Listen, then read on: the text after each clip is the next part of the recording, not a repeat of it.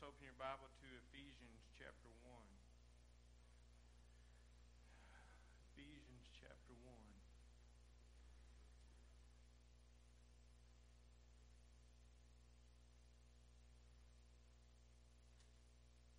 Got a redneck PowerPoint this morning. Actually tried to figure out how to do a PowerPoint, and then I got my crayons out and did my own thing. Some of y'all in the back probably can't read those words, but I'll get them to you. I got a chart. Actually, it's a big chart, and I'm only going to cover a little bit of it this morning over the next few weeks. I learned how to work this Elmo. Anyhow, my chart goes like way on through, and you see all that. And anyhow, we'll cover that in a minute. Did y'all have a good week? Amen. All right, 7 of you out of 200. That's good. That's about right, statistically wise. How many of you going to have a good week this week? That's right, man. I'm so excited to eat, and get together with the family. That's a bonus, Eating is what I'm looking forward to. In Ephesians chapter 1, I can't promise you, but I think I'll be here for a little while. In the book of Ephesians, I've been reading and studying through it, so if you want to kind of read it as you go through the week, maybe you'll keep up with me. Anyhow, starting in verse 1, we'll read it, and I'm going to go back and kind of bring some stuff to light. It said, Paul, an apostle of Jesus Christ, by the will of God, to the saints who are at Ephesus, the faithful in Christ Jesus, grace to you and peace from God our Father and the Lord Jesus Christ. Blessed be the God and Father of our Lord Jesus Christ, who has blessed us with every spiritual blessing in the heavenly places in Christ, just as he chose us in him before the foundation of the world, that we should be holy and without blame before him in love, having predestined us to the adoptions as sons by Jesus Christ to himself, according to the good pleasure of his will, to the praise, the glory of his grace, by which he has made us accepted in the beloved. Now, just right there, that whole deal is just packed with things that really, this is such an awesome book for you, especially even as a new believer and a mature believer to study, because in the book of Ephesians, several themes that you'll notice there is that it uses the term the will of God. So God's revealing his overall will and what he's doing. It uses the term the mystery of God, because you remember in the Old Testament that they didn't understand exactly what God was doing and what his purpose was. And then as Christ came along and he died and was buried and rose again, it was a mystery to them. Not so much a mystery to us, but there are things that are still a mystery to us that we don't fully understand and we won't ever fully understand about God. But he does reveal some of those things in the book of Ephesians and what he's doing and how he's doing it. But one of the main things that you see here, especially in the first, I didn't count, I think it's about 12 or 13 times there, it uses the term in Christ or in him. Okay? Because everything to do with God's plan and God's purpose totally and absolutely revolves around one person accomplishing that, and that's Jesus. Okay? So if you're one of those people that you think you're part of your salvation, or you have to do something to keep your salvation or obtain it, or do things that keeps God happy with you, that this totally does away with that. And what God emphasizes here is grace. Okay? And so we're going to lightly look at this morning. We're going to kind of go deep, but we're not going to go real far at a time, because there's a lot to cover in this first little bit. More or less going to do a Bible study more than we're going to preach and listen this morning. But so the important part of this is, and I'll get to that in a minute. The important part of this is that when you understand God's overall plan to a point, okay. First off, you figure out that the world doesn't revolve around you. It's so funny because all y'all are just sitting here looking at that like that's going to... We're so programmed to watch TV. Anyhow, maybe I need to put myself on the big screen, and that way y'all pay attention. But anyhow, we're not going to do that. Back to what I was saying. What was I saying? The world doesn't revolve around you. Sometimes we get so confused about God and His plan and what His relation is to us or what it's not, because we think that everything in the world revolves around us and what we've got going on, and then we want to find out how we can fit God into our plan. Whereas the Scripture clearly shows that this is God's plan, it's God's world, we're God's creation, and what we need to do is to find out what God's purpose is and what He's got going on, and we find our place where we fit into His plan. And that's when you find purpose in life, and you find out that you have something that you have great significance in, and that something you're involved in that's greater than yourself. The Bible answers 3 questions that sooner or later everybody asks. If you listen to philosophy or anything like that to do with evolution, the 3 questions people ask are, how did I get here? Why am I here? And where am I going? Now, if you listen to evolution and you listen to that kind of lies and junk that it is, because it's not a fact, contrary to popular philosophy, it's a joke, is what it is. The Bible totally tears it down, and I or anybody with half a brain, if you think about it for just a minute, can figure that out.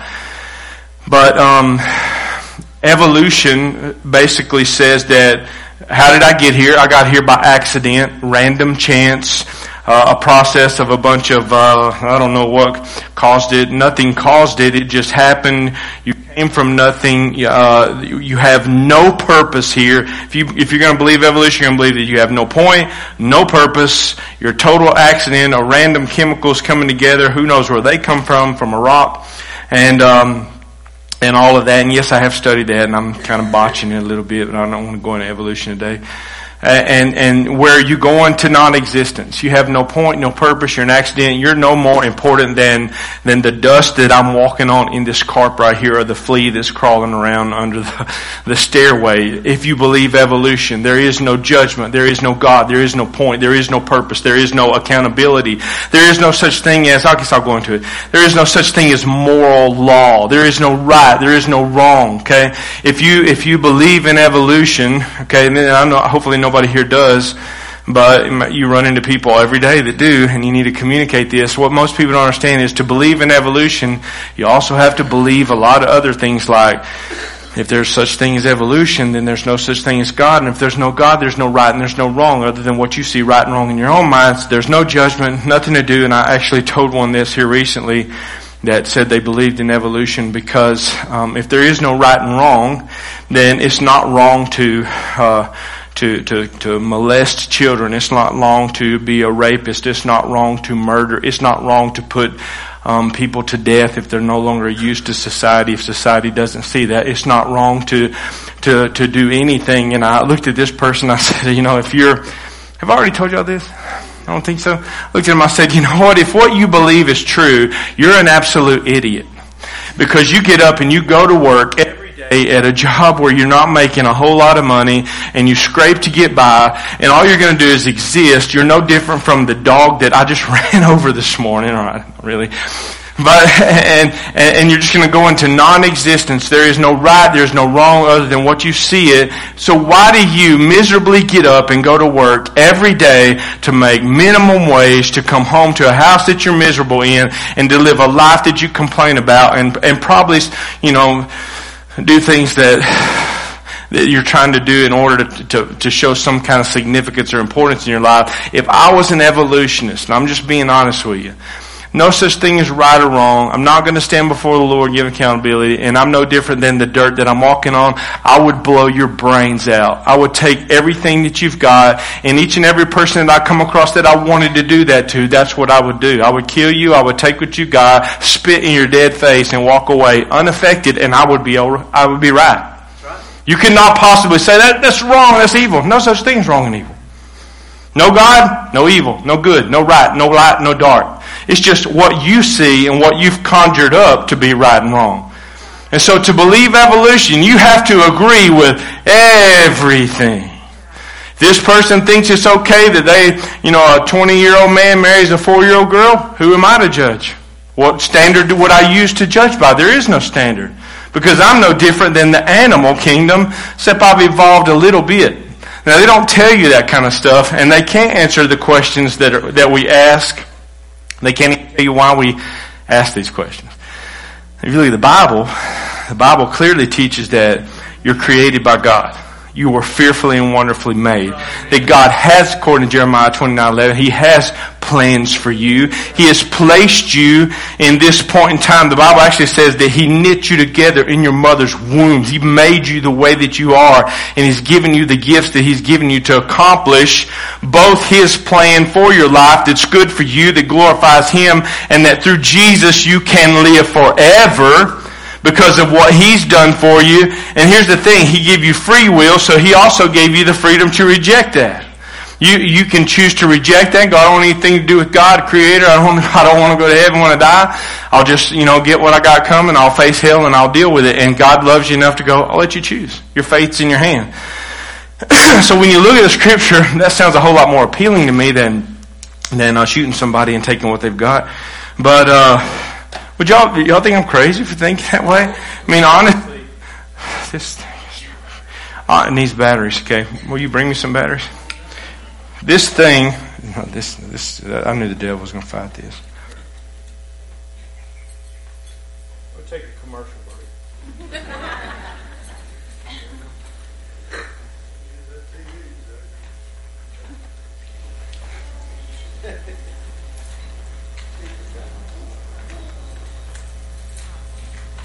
And there's a whole lot. You're going to work it all. Still working? There we go. There's a whole lot more to it than that. That's just a shallow dive into it.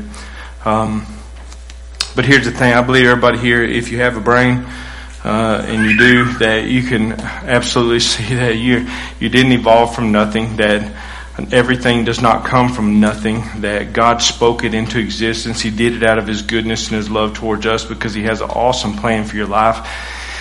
And Ephesians starts to go into that. And when you look in verse 1, Paul, who is writing to the church at Ephesus, an apostle, God's plan for him. He's an apostle of Jesus Christ by the will of God's will, God's desire. That word will means His desire, His plan for Paul to be an apostle to the saints. This has nothing to do with the message. I'm going to go get behind this, but I got to tell you this. The word saints means holy ones, those who have been separated, set apart. Now, there was this mobster whose brother was a wicked man, and he died. And so he went to a local preacher there in town. He said, this is a joke. Right? And so he went to a local preacher there in the town, and he said, I know that my brother was involved in every kind of ungodly and immoral thing. He's a criminal. He was involved in drug trafficking and casinos and all these different things. But he's died, and I'll pay you $10,000 if you'll stand up at preacher's funeral and just tell everybody he was a saint. So the preacher thought for a second. He thought, okay, I'll do that.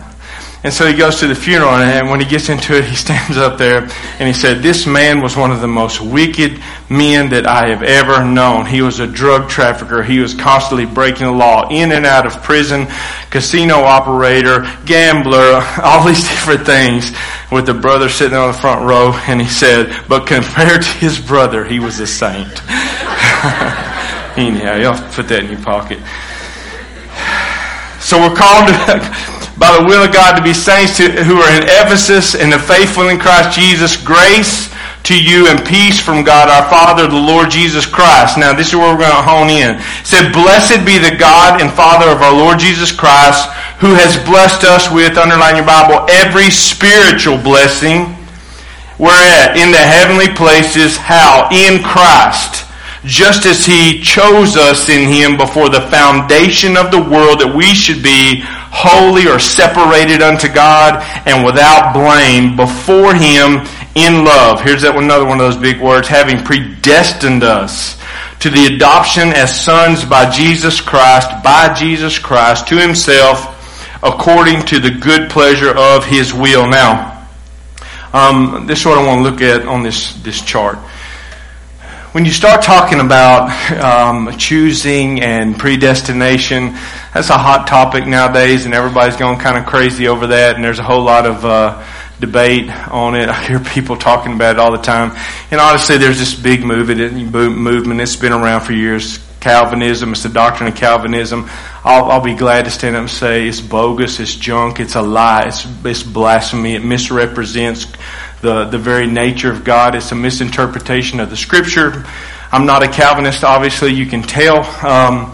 And what it says is God chooses some to go to heaven. God chooses some to go to hell. You're predestined. You have nothing to say in it. Man doesn't have free will. And I'm not getting into that this morning. I'd love to get to it at any time with anybody and discuss that in a loving manner, but I'm totally and absolutely against the doctrines of Calvinism. Man was created in the image of God with free will, free choice. We choose. And so when you look at this, you got to say, then what does it mean in the fact that God chose and that we're predestined? Now, on my little redneck chart, okay, when you look here, right about this area right here, okay, this is where time began. When God spoke, Genesis 1:1, God spoke and created each and everything in this universe. And he started off and said, the story, let there be light. And he began the 6 days of creation there. On the last day, creating Adam and Eve, man and woman, who were the first one. They didn't come from a monkey. They were created in God's image, in the likeness of God. He placed them in the garden of God. And it was during that time that you see that they had fullness, abundant life. They were full of light. They were in perfect fellowship with God. Now you remember that the kingdom of heaven, when the Bible speaks about the kingdom of heaven where God dwells, it is a spiritual realm. John chapter 4 says, God is a spirit, and he seeks after those who worship him in spirit and in truth, okay? And so when you look at the kingdom of heaven in a spiritual realm, and I know that the Bible talks about how, they look as heaven being up, and Jesus ascended to the Father in the clouds, and it says he'll come back in like manner. The Bible teaches that Christ is coming back in the clouds, and through that, some people got the idea, a long time ago, before we ended up space, that God dwelt in the clouds and heaven was right there. And then one of the astronauts flew into heaven, and one of his great statements that he made was, I have seen the heavens and there is no God. I'm thinking, you're a moron. I don't know how you ever got there. But here's the thing. Knowing that God is spirit, heaven is not a place in the clouds where you float around, okay? Heaven is a different dimension. Okay, it is a spiritual realm. The Bible teaches that clearly all the way through it. 1 Kings chapter 6, verse 14 and 16 through 16. You see that Elisha, who was a prophet of God, he was going along there. I believe it was the Syrian army that had surrounded them, and his servant looked and he was fearful, and he said, what are we going to do? And Elisha prayed and said, Lord, please open his eyes that he might see. And he was talking about his spiritual eyes. And God opened his eyes and allowed this servant to see what was going on in the spiritual realm around him. And he said he looked into the hills and it was full of chariots of fire. It was God's army. And Elisha said, those who are for us are more than those who are against us. You also see that Isaiah chapter 6 had a vision of heaven, okay, and he saw into the spiritual realm. He saw the throne room of God. He saw the angels who were circling God, crying, holy, holy, holy. Also remember in Acts chapter 7 when Stephen was stoned to death, as he was dying, he looked up into the heavens and he saw Jesus. Not everybody saw Jesus. Okay, it wasn't like, I'm trying to teach you a point. It's not a physical realm, a physical place. You also see in Revelation chapter 4, John sees a vision. He said, and I saw a door opened into heaven, into the spiritual dimension where God dwells, okay? And he saw the throne room of God, and it said immediately I was in the Spirit, okay? Flesh and blood does not enter into that kingdom, okay? And they even teach that in 1 Corinthians chapter 15, that we will all be changed in a moment, in a twinkling of an eye, and we'll be caught up to be with the Lord. And so when you think about heaven, you don't think about, when I die, I'm going to float up to the clouds and that kind of stuff. It's not like that. It's God dwelling in the spiritual realm, okay? And God, who is a creator, at one point in time in Genesis 1:1, created the physical realm. In order that he would create physical beings, a physical creation, okay? And at this point in time, and we'll get in this next couple of weeks, the kingdom of heaven remains separate from the kingdom of earth, okay? Spiritual realm, physical realm, two different realms, two different places, but there was perfect fellowship at that time between God. Remember, he would come in the evenings, he would talk with Adam and Eve in the garden, and he would fellowship with them. And so there was unity, there was harmony, there was peace and all of that between God and his creation. It was a perfect physical universe created by a spiritual being, spiritual creator, spiritual God. Now, you remember the story, long story short, Adam and Eve chooses to call God a liar. They don't believe what God said when He warns them. He gave them free will to choose whether or not they would obey Him or not. They listened to the serpent. They listened to the devil. Eve was deceived. Adam chose to sin. Now remember, Adam was a representative of all of mankind. At that point in time, Adam represented every man. And in so making his choice to sin against God, it's what we call the fall. In Genesis chapter 3, Adam sinned, and because of that sin, death was passed upon Adam and all men.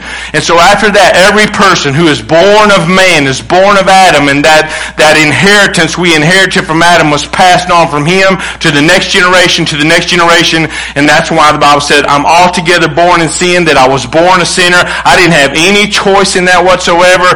Adam passed that along to me. That was the inheritance that he gave to me. And at that point in time, Adam, and I've taught you this before, Adam gave authority to Satan at that point in time to be the ruler of this world, as Jesus himself spoke of. Am I totally losing y'all? Okay.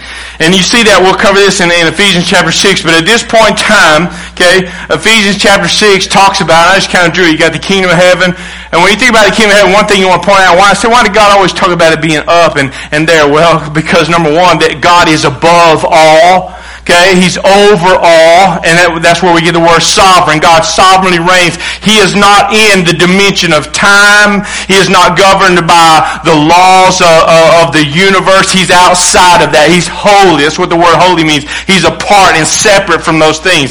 And so God is not bound by time. He doesn't think and look at things on a lateral line like we do. Okay, God sees the end from the beginning. It talks about that, I believe, in Isaiah 46, he said he knows the end from the beginning. God already sees things as finished. And so think about this when it talks about it in Romans chapter 4 where Abraham, God called him, it says, and God called Abram the father of many nations before he ever had a kid. And so God does not see you and I as, okay, I'm going to see what He's going to do today and respond, and I'm going to, wait around and see what happens. God's already been there. Listen to me, He's already been to your tomorrow. And just as He can call Abraham the father of many nations, He can call you while you still dwell in a sinful fleshly body that is temporary. He can say, you are holy and blameless and justified, okay? And all that goes back to this period of time that it speaks about before the foundation of the earth in eternity past. Remember, God did not begin at a point in time. He is eternal. He's always been. So I don't understand that. I don't either, okay, because I'm not eternal. I don't understand how a person in, Los Angeles can stand in front of a little piece of machine and all of a sudden I see him on a box in my house, okay? I'm simple, but in some ways. But anyhow, God dwelled in eternity past. God the Father, God the Son, God the Holy Spirit have always been. Okay? Jesus, when Christ became a man, God in a man's body, okay, He had a birthing point, a time and place. But Christ, the Spirit of Christ, the Son of God, has always been. So you have God the Father, God the Son, God the Holy Spirit, eternity past. That's an area we can't even begin to scratch the surface on understanding in our little finite minds. But the Bible says, during that time, before the foundations of earth, before God ever spoke the first thing into existence, that God already foreknew. Now I want to give you a couple of scriptures. You can look or you can write them down that uses the term there foreknowledge in Romans chapter 8 and verse 29, and it also uses in 1 Peter chapter 2. Okay, in Romans chapter 8, and I'm going to read it to you. And gosh, I ain't going to cover half of what I wanted to cover this morning. Romans chapter 8 in verse 29. Most of you know verse 28. It says, and we know that all things work together. All things, that's both what we see as good and bad. What we see as trials, tests, troubles. God said, I can take all things and I work them together for good. For who? To those who love God, to those who are the called according to what? His overall purpose, okay?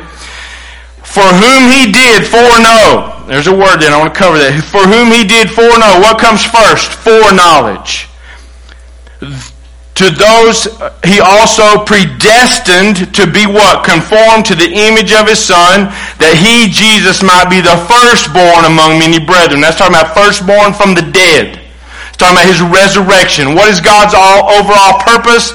To undo what Adam did and to raise us in the likeness of Christ in a physical, glorified body, so that in the finished process that we are what God created us to be in the very presence of God in a physical, glorified body just like Jesus. Jesus was the firstborn. We're going to be raised up. So that's what it's talking about, to be conformed to the image of God. Now, I want to cover this word. Anyhow, let me finish this. First one, verse 30. Moreover, whom he predestined, these he also called. Whom he called, these he justified, means you made innocent. Justified, never sinned. Okay?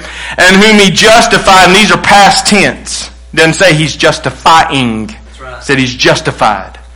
Justified, he's glorified. Now what does that word? Glorified means as God sees us as already in glory, in a glorified form at this point in time. So how in the world is that possible? Because God does not dwell in time. He's above it. He sees the whole, we watched the Macy's Day Parade on Thanksgiving, one float at a time. God's up on the Empire State Building. He can see the end from the beginning. So I know what's coming down here. Mickey Mouse, whoever, they got on there now. I haven't watched it 20 years, obviously, but y'all with me? But I want to talk about foreknow. And in 1 Peter chapter 1, verse 2, it says, elect. We love to hear that word today because there are some people who believe I am chosen. God chose me. He didn't choose you. Sorry about your luck. And I'm the elect of God, and it promotes this self-righteous, arrogant air for a lot of people. Not all of them, but for a lot of people. And they have this deal about it. It's all about God's grace, and man has nothing to do with it whatsoever. It is all about God's grace, but God's grace enabled us to choose. And the word elect, okay, doesn't mean God said, I'm going to elect you, but not you, elect you, not you. There was a pastor, God help him, here in town that had lollipops in the pews in certain places when the people walked in. He was trying to demonstrate elect. Those of you who have lollipop, you're the elect. Those of you who don't, sorry about your luck. And that's what he tried to say, that's the way God chooses some and doesn't choose others. That some are predestined to go to hell. Some are predestined to be in heaven. It's just all about what God chooses to do, which I will tear that down. It will take weeks because there's so much information to tear it down with, but I'll tear it down easily, okay? So don't buy into that junk because it's junk. And I'm not against the people who believe it, but I am against the doctrine. That's right. And so in that, when you look at this very clearly, you have to say, in both instances where the word is used, it's used foreknowledge. Now, I listened to a pastor who promotes this Calvinistic view. I won't say who it is. I think he's a brilliant man of God, but I disagree with him strongly. But he took this word and he says, to foreknow does not mean to have prior knowledge to. It means to forelove. Whom God foreloved, he called. And I thought, I don't know about that. So I just pulled up every Greek lexicon that you can pull up, Thayer's, Strong's, what's that other one that I lied? There's another. Anyhow, you can get all the information you want to on that word there, and I pull it up, and it's the Greek word in the original text that says it's the word prognosis. Pro means before, gnosis is where we get our word knowledge. Before knowledge, to know beforehand. That's the only definition there is of that word. Found nowhere where it meant to forelove. It means to foreknow. What God knew beforehand, before the foundation of the earth, God knew everything all the way to the end of the earth. He knew every exercise of faith that would bring salvation, every decision you would make, what you would do with the gospel, and He is great enough to give man free choice to go, I don't care what y'all choose, you do what you want to, and I can still work all things together, my plan, my purpose, my way, and end up how I want it to end up. And I was predestined according to God looked. He knew what choices I would make with the gospel of Jesus, how I would enact that in the faith of my life. As He did, by grace, He was the one who initiates it. Okay? There's nothing in us that sought after God, that provoked God to do those things, that caused God to love us, to cause God. God in His grace, and mercy chose, apart from anything to do with man, to provide a way that mankind could be saved. He chose to call us. He chose to give us those things. And the Bible says the grace of God that brings salvation has appeared unto all men. 1 Peter chapter 3 says, it is not the will of God that any should perish, but that all should come to repentance. God didn't create certain people for heaven and certain people for hell. Man in his own will chose to sin against God. We were born in sin, and just as I said, we inherited that sin. But here's the awesome thing. Jesus made a way because he, being the second Adam in form, came and represented all of mankind. And when he went to the cross, here's the good thing. When Adam sinned right here and the fall took place, the kingdom of darkness came between us and God, okay? At that point in time, Genesis 3:15, God made the promise of a Savior, the seed of a woman, okay? We were abducted. Satan come to do what? To kill, to steal, and to destroy. And through man's sin against God, there was death, darkness, separation, and turmoil. God made a promise, and he began to work through Abraham, Isaac, Jacob. The purpose of the law and prophets was to bring us all to this place where, and I want you to notice here, heaven is constant. Heaven never changes. God's not waiting around dependent upon man, waiting upon man, needful of man. He doesn't need anything. If every person ever born rejected God, rejected the gospel of Jesus, rejected God's love and mercy, it does not change anything for God. Anything. God does not need us, okay? And the point is, heaven intervened into earth. Earth did not reach up. Man did not reach up to God. God chose, okay, to reach down to man and to offer us the opportunity and the gift of salvation. And I know that Romans chapter 9 says the Lord shows mercy to whom he shows mercy. And he clearly defines who he shows mercy to. Who does he show mercy to? He shows mercy to those who humble themselves, trust in Jesus as their Lord and Savior. When he was, I'm going into a lot of stuff, but go back and re-listen to it. When he was speaking to Abraham, and he gave the Abrahamic promise, or the covenant to Abraham in Genesis chapter 12. He was not only speaking physically to Abraham, he was speaking to the seed of Abraham. And Paul clearly shows that that seed in Galatians chapter 3 is Christ Jesus. And so when he said, I will bless those who bless you, I will curse those who curse you. He was telling Abraham, yes, in Israel, the Jews are God's chosen people physically, and there is a blessing that goes with that. And he said, Abraham, I'm going to bless you and your seed, your physical seed. I'm going to curse those who curse you. I'm going to curse those who come against you. But he was also speaking to his son at that time, and he said, I will bless those who bless you. Conditional. There's a condition. And I will do what? I will curse those who curse you. You either choose to bless and to come under the authority and the grace of God and the salvation of Jesus, and you have the blessings, every spiritual blessing it talks about here that is in the heavenly places, or you will curse Jesus, you will curse him, and God will curse you. All revolves around Jesus. Everything has to do with in him. Notice it says we are chosen in Christ. Let me say this and I'll get you out of here. In Christ means this, okay? In Christ means at the moment in time that I trust in Jesus, I am united with Christ. I become one in Christ. Romans chapter 6, not talking of water baptism, but it says, do you not know that when you were baptized into his death? Water baptism is a picture of what takes place in the spiritual realm. God gives us a physical view, a physical lesson of what's taking place, because who does the baptizing? Not me. Jesus does. Right. John said, there's one who comes after me who is preferred before me, whose shoes I'm not worthy to unlatch. He it is that will baptize. I baptize you with water. He will baptize you with the Holy Spirit and with fire. Talking about the fire of judgment, depending upon your choice. And so when it's talking about there is Jesus, at the moment that you trust him, baptizes you with the Holy Spirit. You become united in one. Just like when I go under that water, I'm all about it, okay? The Holy Spirit, I am one in Christ. And so think about this, what he's talking about, why we have every spiritual blessing in the heavenly places. Because when Christ came, okay, he united the physical and the spiritual, both in body and in spirit. He died on the cross. I think I got that. Yeah. born as a man, he represents all of mankind, the second Adam. He is obedient to God, offers himself up as a perfect sacrifice for all sinners of all mankind, both those prior to and those afterwards, okay? And pays for the sin of mankind. What provoked God to do that? The mercy, the grace, and the justice of God. Okay? And so when Christ died on the cross, he was what? Buried. The Bible teaches that your sins were buried. You were, notice what it says in Romans chapter 6. Say, no, because I haven't been there. Well, just stay with me. You were buried with him in baptism. Baptism of the Holy Spirit. You died to that old man, united in Christ. And you keep reading Romans chapter 6 a little bit later and you get a chance to say, and just as he was raised, you were raised. Now, at this point, there was a holy connection made between me and Jesus at the time that I trusted him through the work of the Holy Spirit. And think about this. Christ is risen. And what happened with Christ in the book of Acts? It said he ascended to the Father. Where is he at now? At the right hand of the throne of God. He is our high priest according to Hebrews. And he represents me where? In the heavenly places.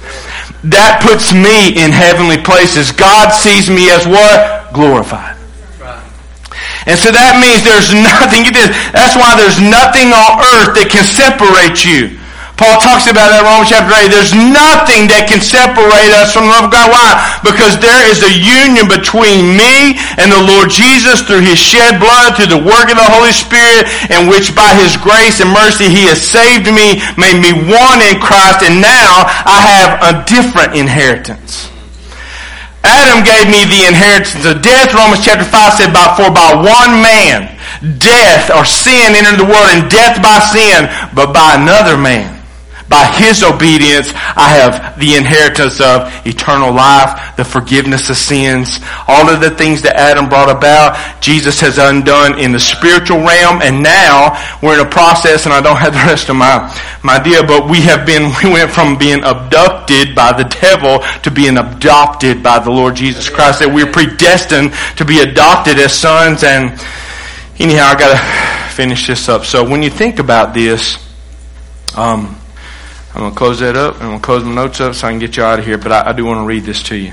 When you think about the foreknowledge of God, the message of the gospel, you know, when we watch The Passion of the Christ, if you watch the movie, you watch and go, that is horrific. All that Jesus went through must have been horrible, and it absolutely had to be the most worst, horrible experience that anybody has ever experienced, both physically and spiritually. But think about this. Before God ever spoke us into existence, before the first dust ever took place in eternity past, God looked down through time and he knew that man, who he loved, who he blessed, who he created in his own image, who he breathed the breath of life into, he gave him the gift of life, he gave him all of creation, he made everything awesome, he even came and walked with him day by day. He knew that man, along with every man after that, would curse his name, would blaspheme him, would sin against him, would call him a liar, would make him a mockery. He knew the mess that we would make. He knew the hurt that we would cause. He knew the devastation it would bring, the death, the murders, the killing, the lies, the stealing, the adultery, all the wicked things that I've ever done in my life. God foreknew before he put the first word into existence of all the universe. He looked ahead of time and he said, I still love them. Jesus, the Son of God, said, I am willing to die for those people. Without any influence of those people. I'm willing, even though I know what they're going to put me through on the cross. We watched the show, he looked ahead of time and he said, I recognize what I'm going to suffer and what I'm going to go through in order just to give them the opportunity to know me and to experience what I really have for them, that the devil has lied and deceived them to, and what they think that they know that they don't know. I will go and I will die. And the Father allowed that. And knowing all of that, the Father stepped forward and said, let there be light.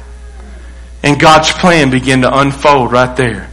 Knowing all that he would have to go through just to save a bunch of morons. And the Bible says it was by the good pleasure of his will. One night God went, man, they really messed up. Now I got to do something. God's like, they're really going to mess up. And I take great pleasure in being their Savior, to redeem them, to buy them back, and to give them what I have for them. We'll go on this next week, but God has an amazing plan and purpose, which we are just a very small part of, but you are so significant that God looked down through time and He saw you. But here's the thing, even though He saw all of your sin and all of your mistakes and all of your ungodliness and all of your wickedness and all of those things, He looked beyond that to the cross and He saw His Son. And at the moment that you trusted Jesus, God saw you as justified never sinned. He saw you just as when He made Adam before Adam ever fell. And He sees you as glorified, and God sees you as already home. And the Bible even says in Ephesians chapter 2 that we are already seated in heavenly places in Christ Jesus. And that's what it's all about. It's not about you being good and doing religious stuff and all that stuff. It's about you had no hope, and neither have I. We did nothing to cause God to open up heaven and send His Son. God looked down upon us and He saw nothing whatsoever that provoked anything, but God is so amazing, so loving, so merciful, so good that He said, you know what? I'm going down there to save them because I want them to have good. Doesn't change anything. Think about it. It doesn't change anything to do with God. If you don't show up in heaven, heaven's still heaven. And God offers every person here the opportunity to go, I'll save you. If you'll humble yourself and you trust in me, I'll save you and I'll seat you. And one day, even though this old rotted, stinking, falling apart body is going to fall into the dirt, into the ground, that's when, what I'm talking about, at the moment that you die, you were in the presence in heaven. Wherever heaven is, okay, I don't care where it is. But you walk into the presence of God and He sees you as a son or a daughter. Not let's see if you measured up and did what you need to do and you kept what you needed to keep in order that I let you in. You're seated in Christ Jesus in heavenly places, totally and absolutely by God's gift of grace. God loves you. I don't care what you've done, where you are. Why would you leave this morning without that gift that He died to give you? It was His plan to save you. It's His good pleasure that His Son suffered so you could be forgiven. Why not be forgiven today? Just humble yourself to receive it. Oh, God, I'm not worthy of it. I can't do anything to work for it. Lord, I just want to ask you by your mercy and your grace that you would forgive my sin and save my soul and give me life because you're good and I'm not. And God will save you right there.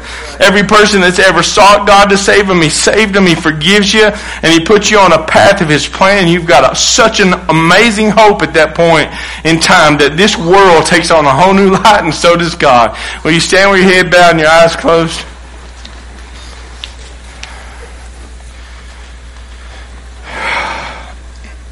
Let's have a word of prayer. You respond however you choose. Lord, I love you, God. Thank you so much for your word. And Lord, I know we covered a lot this morning. God, your word is mind-boggling, God. And it just blows me away that you love us that much and that you went through everything you went through not only to save us, but Lord, to communicate that to us. God, your Spirit still wrestles with us. Lord, I know there's people in this crowd that you're wrestling with right now. Lord, that I pray that they would just quit fighting, Lord, that they would humble themselves today before you and that you would be their Lord and their Savior. God, I just thank you for the people who are here who are your sons and daughters. So we thank you that you adopt us, that you choose that, God, not for something we do, but because you're just amazing and a gracious God. Lord, I pray that we would realize the power of the cross and what it's accomplished for us, Lord, that our lives would be the result of that, Lord, that we would truly be a people, Lord, who are thankful and that we have thanksgiving each and every day of our life, Lord, to give you praise, Lord, to look forward to what you have for us, not only in this world, but especially, Lord, in the one to come, God. I praise you and I ask you if there's someone here today that's lost, Lord, that right now they would choose to trust you in Jesus' name. Amen.